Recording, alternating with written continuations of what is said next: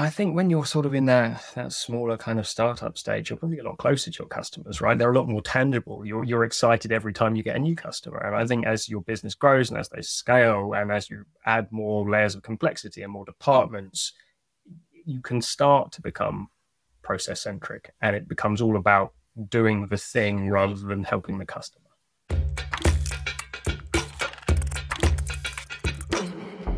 Welcome to Statements of Intent.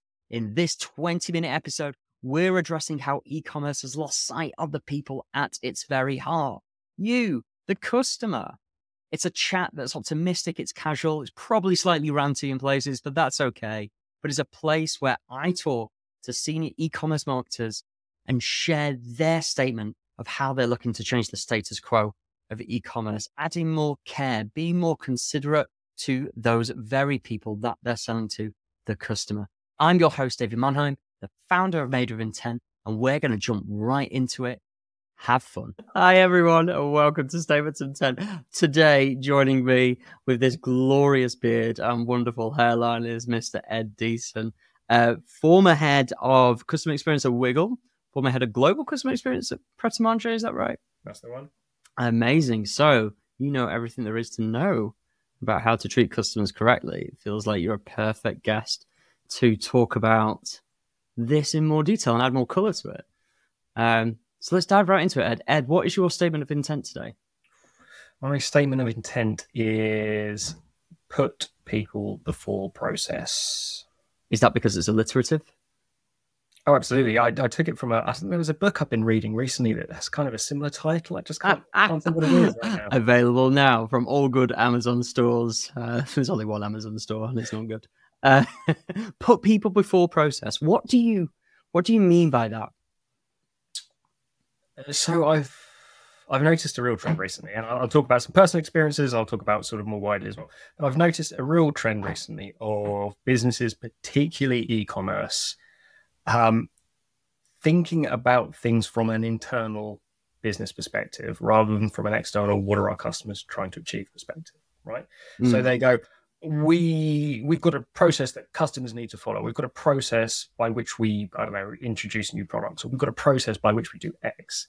And it's very much business centric. This is how we do this thing, right? And they spend so much time doing that, they lose sight of what their customers are trying to achieve and trying to get done. And therefore they provide a really crappy customer experience as a result. Do you think that's a scale thing? Do you think that only happens in bigger businesses, or do you think it's exacerbated the bigger you grow, the more processes you have, the further disconnected you are from customer? Yeah, definitely. I think when you're sort of in that smaller kind of startup stage, you're probably a lot closer to your customers, right? They're a lot more tangible. You're excited every time you get a new customer. And I think as your business grows and as they scale and as you add more layers of complexity and more departments, you can start to become process centric, and it becomes all about doing the thing rather than helping the customer. I'm guessing you've experienced that. We don't need to mention company names or brands, but I'm guessing that that's something that you feel inherently that happens with most businesses and that you've witnessed firsthand. Oh yeah, absolutely. I mean, I've got two examples in the last week, which is pretty terrible as it goes. Oh, go on, tell us. I know, and I'm going to talk about companies because I think it's useful sometimes to surface these things. So, or three companies. One was a good one, and two sort of not so great examples. So the good example was with Admiral Insurance, right? And I've been a customer of theirs for a little while, and I was recently made redundant, and I was updating my insurance policy to reflect, employed, not employed. That wonderful experience, and I was going through my renewal anyway, so I got that all done. And I think a day later, I received an email from them, and it went, hey, you renewed with us yesterday. We're really excited. We really appreciate it. But we've noticed we actually charged you from changing your employment status from employed to unemployed. Obviously, given the economic environment right now, and actually just generally how that feels, we're not happy with that as a customer experience, right? You've been made unemployed. We don't think we should be charging you for that. So we're going to refund you, right? Totally proactive. Wasn't expecting it. Didn't even notice they'd done it in the first place, to be perfectly honest. And I was like, that's a great experience. I really appreciate that. They've recognized there is a process for when people make amendments, not strictly employed to unemployed, but when they make amendments to their policy, and they charge for them. And they've gone, actually, in this particular circumstance, the people-focused thing to do is not charge people for it. the people Right. focused thing to do. Yes. 100%. So being more human in your having empathy, I suppose, in your, or maybe your statements of putting people before process, that feels like a statement of empathy as opposed to the adverse of empathy. Intellect? No. Operation? Yeah, maybe. Maybe what is it? There's some kind of amorphous thing that kind of combines those. But it was the point that they've gone, okay, so we have a process. When people make amendments, we charge them. Yeah. Like pretty standard insurance stuff. And then they went, but if we're charging people for losing their jobs in the current economic climate, that's not okay. We don't feel okay about this. That's not people centric. That's process centric. So we're going to do something about it. And this is the same company that over COVID wrote to me and said, hey, look, we're going to refund some of your premiums because no one's really driving at the moment, right? So there's fewer people on the road, there's fewer accidents, we're paying out less in claims. So we're paying out less in claims, so you probably should pay a bit less for your insurance. Yeah.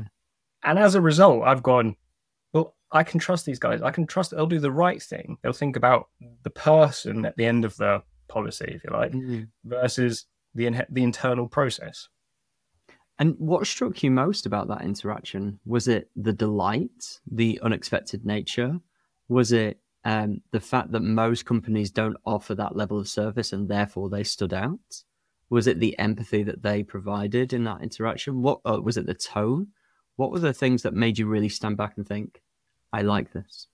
Yeah, so first of all, it was the consistency. It was the fact it was the second time they'd gone, oh, actually, we're making a bit of money here and we don't think we should. So I went, okay, they're consistent about this. This isn't the first time they've done this. And the other thing was that they'd taken the time to contact me proactively. I think a lot of businesses would perhaps recognize the same problem. So they'd go, oh, people who are being made redundant, losing their jobs, are unhappy they're being charged. Okay, if they contact us, give them a refund. Yeah, and that is kind of typically what a lot of businesses would do. They'd go, right, reactively, if a customer contacts us, that's fine, give them a refund. What Admiral have gone and done is gone, well, actually, we don't want customers to reach out to us. They're already annoyed by that point. Just blanket, go out to them and tell them we're going to refund it. Job done. Don't need to wait. Don't need to generate more contacts into the contact center. Don't need to wait for people to get frustrated about it. Just do it. Yeah, that's lovely. And you said you had a few other examples. That was obviously like a money orientated, like almost a transactional example. Have you got what were your other two examples? Were they non-transactional? So another one was, so a not so great one, British Gas. I bought sort of boiler cover with them last year, had my boiler serviced. They called me again this year to book the service in because I've got the kind of renewing cover. Absolutely fine. Great. Yeah, let's book in the boiler service. So they take me through the upsell spiel. Would you like to cover your hob? Would you like to cover your oven? Would you like to cover your, I don't know, radiators or gas fire or whatever? Yeah. And I was like, right now, I'm good, thanks. And they're like, okay, great, no problem. Let's get the boiler service booked in. And then there's this really awkward pause as the poor agent who's called me to book in my boiler service and upsell me all this stuff realizes that they haven't got any spaces in my area at all. Right. So he's gone through this upsell spiel. I've had to listen to it, going, right, that's fine, it's fine. I'll get to the end of this and I'll get my boiler booked in. And he's gone, yeah, we actually don't have any spaces to get your boiler booked in. Before people. We'll call you back when we do. And obviously I think I'm about 2 weeks later. I'm still waiting. Interesting that the spiel, which is clearly a script, which is clearly a process, came before the reason of you actually ringing them up, right? Well, they called me. That's what was embarrassing about it. Yeah, that's the embarrassing. They called me to book in my service and couldn't fundamentally fulfill the function of the call. That makes it even worse, doesn't it? They called you to fulfill a service that you have legitimately paid for, and instead of fulfilling that service, they started off the call, I'm assuming taking you through some level of security, but with a business-operated spiel about upsell. Yeah. How do you think they've gotten to that stage? It's all process, isn't it? It'll be time to call a particular person. So it'll drop into the agent's queue and the agent will say, right, I have to call Mr. Deason today and I have to offer him this, and this. And then at the end of the call, I can book in his service. And so that's what's happened. He's followed the process, right? The business But process. someone somewhere has turned around and said, you know what would be great if we called up Ed or similar Eds, and instead of just saying, making the call very short and saying, would you like your service being done next week, the week after, or never in your case? Why don't we upsell everything else that we offer first? Because that feels like a completely human thing to do. Someone has said that. How's that even got through I don't know, meandered through just empathy, just the emotional intelligence? And this is it. They've got it's totally process driven, isn't it? I think there's a lot we can learn from, you mentioned words like trust earlier. You mentioned things about smaller retailers like those on Etsy where you get a single order and you champion that order. That gets lost through something. In my book, The Person in Personalization, available now in your best Amazon stores, I blame commerce for that. I blame greed. I blame the need for more is more. I blame VCs, investment, shaping people's perception away from the customer and more towards growth and scale. And again, the concept is more and more. What do you see it as? Do you see, if you're focused on process above people here, or your stories suggest so, that feels more like efficiency rather than greed or commercialism? I think what's the enemy here, basically? Yeah, there's probably a bit of an overlap between sort of both elements. Part of it is that efficiency at all costs. Yeah, I do agree. Oh, well, this is a chance to upsell. Oh, this is a chance to offer X, offer Y, put this in their face. And I think if you think about the best retail experiences you've ever had, in bricks and mortar, when you walk into a shop and there's a sales assistant there, the first thing they do is not jam a 10% off offer in your face every time you try and look at a product, is it? They don't follow you around the store trying to make you buy X thing or trying to get you add 26 other things to your basket. First thing they do is go, what are you looking for today? How can I help you today? Yeah. And I think this is, and I think what's that kind of process piece is we've lost that in translation from going from sort of bricks and mortar retail where every customer counts to this, like you say, sort of commercialized view, commoditized view of almost sales and transactions, which is cram as much as you possibly can in the customer's face in the hope that they buy something. And in addition to that, I think there's the concept of more is more, commercial and transactions. There's the concept of when it comes to efficiency, that's all about saving costs. So how can we save costs and by virtue give the customer experience, reduce the customer experience, in that British Gas example? And then there's a third pillar that extrapolates both those things, and that's this. There's a human to screen relationship. It's you don't have that human relationship of, hi, can I help you today? So it's simulated. I mean, what are your experience of websites or apps that like replicate that awful British Gas experience that you had? Oh, I think there's so many of them. I was trying to I was having a bit of a think about this the other day, and it's those kind of ones where that that wretched sign up to our newsletter pop up appears every single page you go to. Yeah. Or something, just like that. You wouldn't get a retailer running in front of you holding a 10% off sale. Yeah, exactly. Every time you tried to look at a particular object, they wouldn't cover it up, would they? It's crazy. Go, what would you like to know about this? How can I help you with this? Would you like to accept our cookies? Yeah. Just chase it around the website. Yeah. That's it. And I can imagine someone just trying to lever cookies into your face in a retail environment. Yeah. In fact, I think that would be a good PR story that could get quite a lot. I'm open to trying it, right? Well, obviously at Pret a Manger, that type of stuff would work, right? Yeah. I mean, speaking of Pret, they're actually very well known for their customer experience. I've heard rumors of, they give away a coffee a day or some coffees a day, just for anybody who is nice to their staff, and stuff like that. They feel, at least the perception is that they have a very good customer experience. They do, and it's probably that humanization point, right? So they do give away coffees, and they do give away cakes, and they do give away sandwiches, and it's called the joy of Pret. Right. And what they essentially do is they say to all of their staff in their shops, doesn't matter who you are, basically you can give away I don't know, up to X amount of food a day or a week, right? And it's up to you. If you want to give it away, give it away. If you don't really feel like giving it away, don't give it away. If you don't think there's anyone that's really sort of needs it today, don't do it today. That's absolutely fine. But they say, but if you've got someone who's, I don't know, they're dressed up and they're nervous and they look like they're probably going to a job interview, give them a free coffee, right? Or someone who's obviously got a bit of, mascara run and they're having a pretty rough day, give them a cookie, and it really, and you create this really human connection because it's a very human interaction. It's the person behind the till going, you know what, you look like you could do with a coffee today. Here you go. They feel good about it. The customer feels good about it. Yeah, there's some really great hidden advice. Creates those connections. Yeah, there's some really great hidden advice of going to a prep in a suit, pretending you're at a job interview, or putting mascara halfway run down your face. Noted for next time. So my question is therefore, well, I have a couple of follow-up questions. How do you simulate that level of human connection on a website? Have you ever seen such an example that you feel is a great customer experience in a human to screen relationship?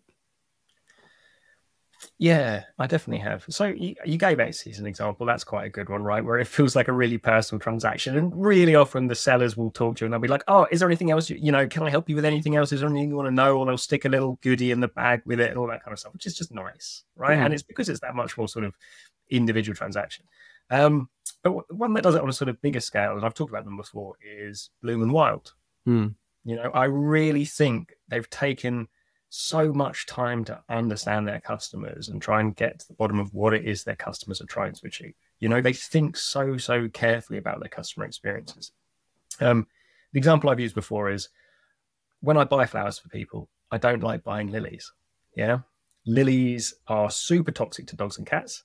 Yeah. And the last thing I want to do is buy a bunch of flowers that are going to poison someone's pet. Cool. Yeah. You've always got to know, don't add lilies to the order, or please avoid blah, blah, blah. Or you've got to hunt through the website to try and find the bouquets without lilies or whatever it is. I was setting up a recurring order with Bloom and Wild recently, and they've got a little box that simply says, don't put lilies in my order. They're toxic to dogs and cats. We know they are, so we won't include them. Yeah. And the whole experience is littered with little examples like that. And you go, they've really, really, really taken the time to understand what their customers need and want. Yeah, I love it. That's really nice. Sometimes that can be communicated really well in language, I find. Do you have a pet at all, by the way? Dogs and cats. You've got dogs and cats. Do you ever use Butternut Box? No.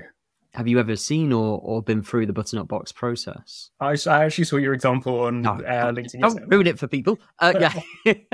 Well, exactly. I feel as though you can simulate empathy with language. So in the Butternut Box process, it is a product quiz of, tell us about your dog and, he, she, breed, size. Forgive me, I don't have a dog, so I don't know the exact questions that they ask. The very first question they ask is, what is your dog's name? And there is no need to ask that question. It doesn't bear any weighting on the output of the recommendations that the products that they're going to recommend to you. But boy, does it allow them to create a connection with you, because now in all of their questions, they won't ask, is it a boy or a girl? They'll say, is Casey a boy or a girl?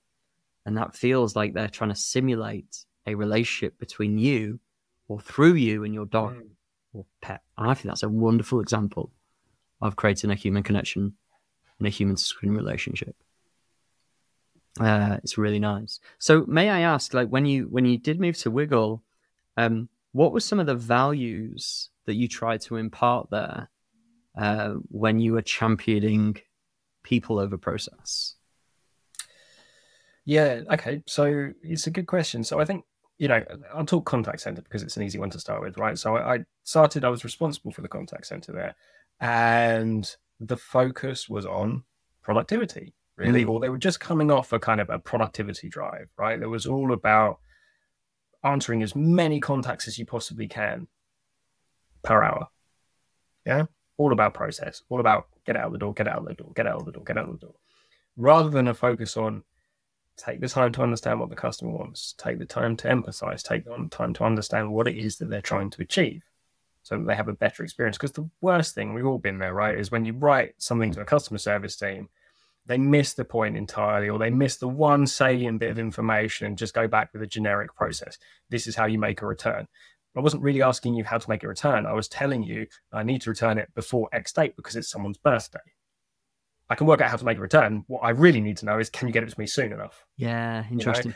And when they miss those elements, when they focus on the process, here's how to make a return versus here's why I need to make a return, you end up with these transactional, unsatisfactory, disappointing experiences. Surely there's a balance between the two, though, because you'll be measured, or that team will be measured on how many tickets they satisfy per day, for example. How do you balance the two when you know full well that the more time it takes to be empathetic, the less likely you are to hit those numbers? Yeah, and it's a fair question. There's always going to be an element of productivity, right? But you've got to think about it in terms of I hate the term balanced scorecard, right? You've got to think about it in terms of what are the other things we're trying to achieve? Because what we're not really trying to achieve an email out or 12 emails out an hour. What we're really trying to achieve is happy customers. So what is the most important thing we can do to make sure we get happy customers? Sure. Speed of response is part of that. Yeah. So they like to receive a response in a timely manner. So there's an element of productivity. But what they want is their problem solved first time. What they want is the answers they were looking for. What they want is a bit of empathy, right? So do those things as well. So don't make the only metric how many can you respond to in an hour. Yeah, so I guess it's reframing the purpose of what that metric means to the rest of the business, and introducing other metrics that are more qualitative, more long-termism, more customer-centric, really. Yeah, of course. And if the problem is, if you focused solely on productivity and you churn out all these emails, right, a whole load of them are going to come back because you haven't really got the point. Yeah. And actually, so you're causing more work, you're generating more dissatisfaction rather than actually making customers happier because you've responded quicker. I love it. Well, Ed, look, thank you. This is just a nice 20-minute, almost a rant in some instances, or ramble, but something that's lovely and alliterative. Obviously, I'm a big fan. Thank you very much for your time. I appreciate it. If anybody does want to find you to rant as a fellow believer in this, where can they find you? Look me up on LinkedIn, please. Yeah. Ed Deason, MBE, sir. MBE? MBA. It'd be great if you were an MBE. Not an MBE yet. So maybe. Watch this space. Okay. Thank you very much for your time. I appreciate it. Thank you very much. There we have it. Thank you so much for listening. Please do like, subscribe, and share on whatever platform it is that you're listening to on today. This show comes from the team behind Made with Intent, the customer intent platform for retailers. If you are, of course, interested in being more profitable whilst being more personal, then please feel free to check us out at madewithintent.ai. Thanks again for listening and joining us on our mission to change how e-commerce sees, measures, and treats their customers. I've been your host, David Mannheim. Have a great day.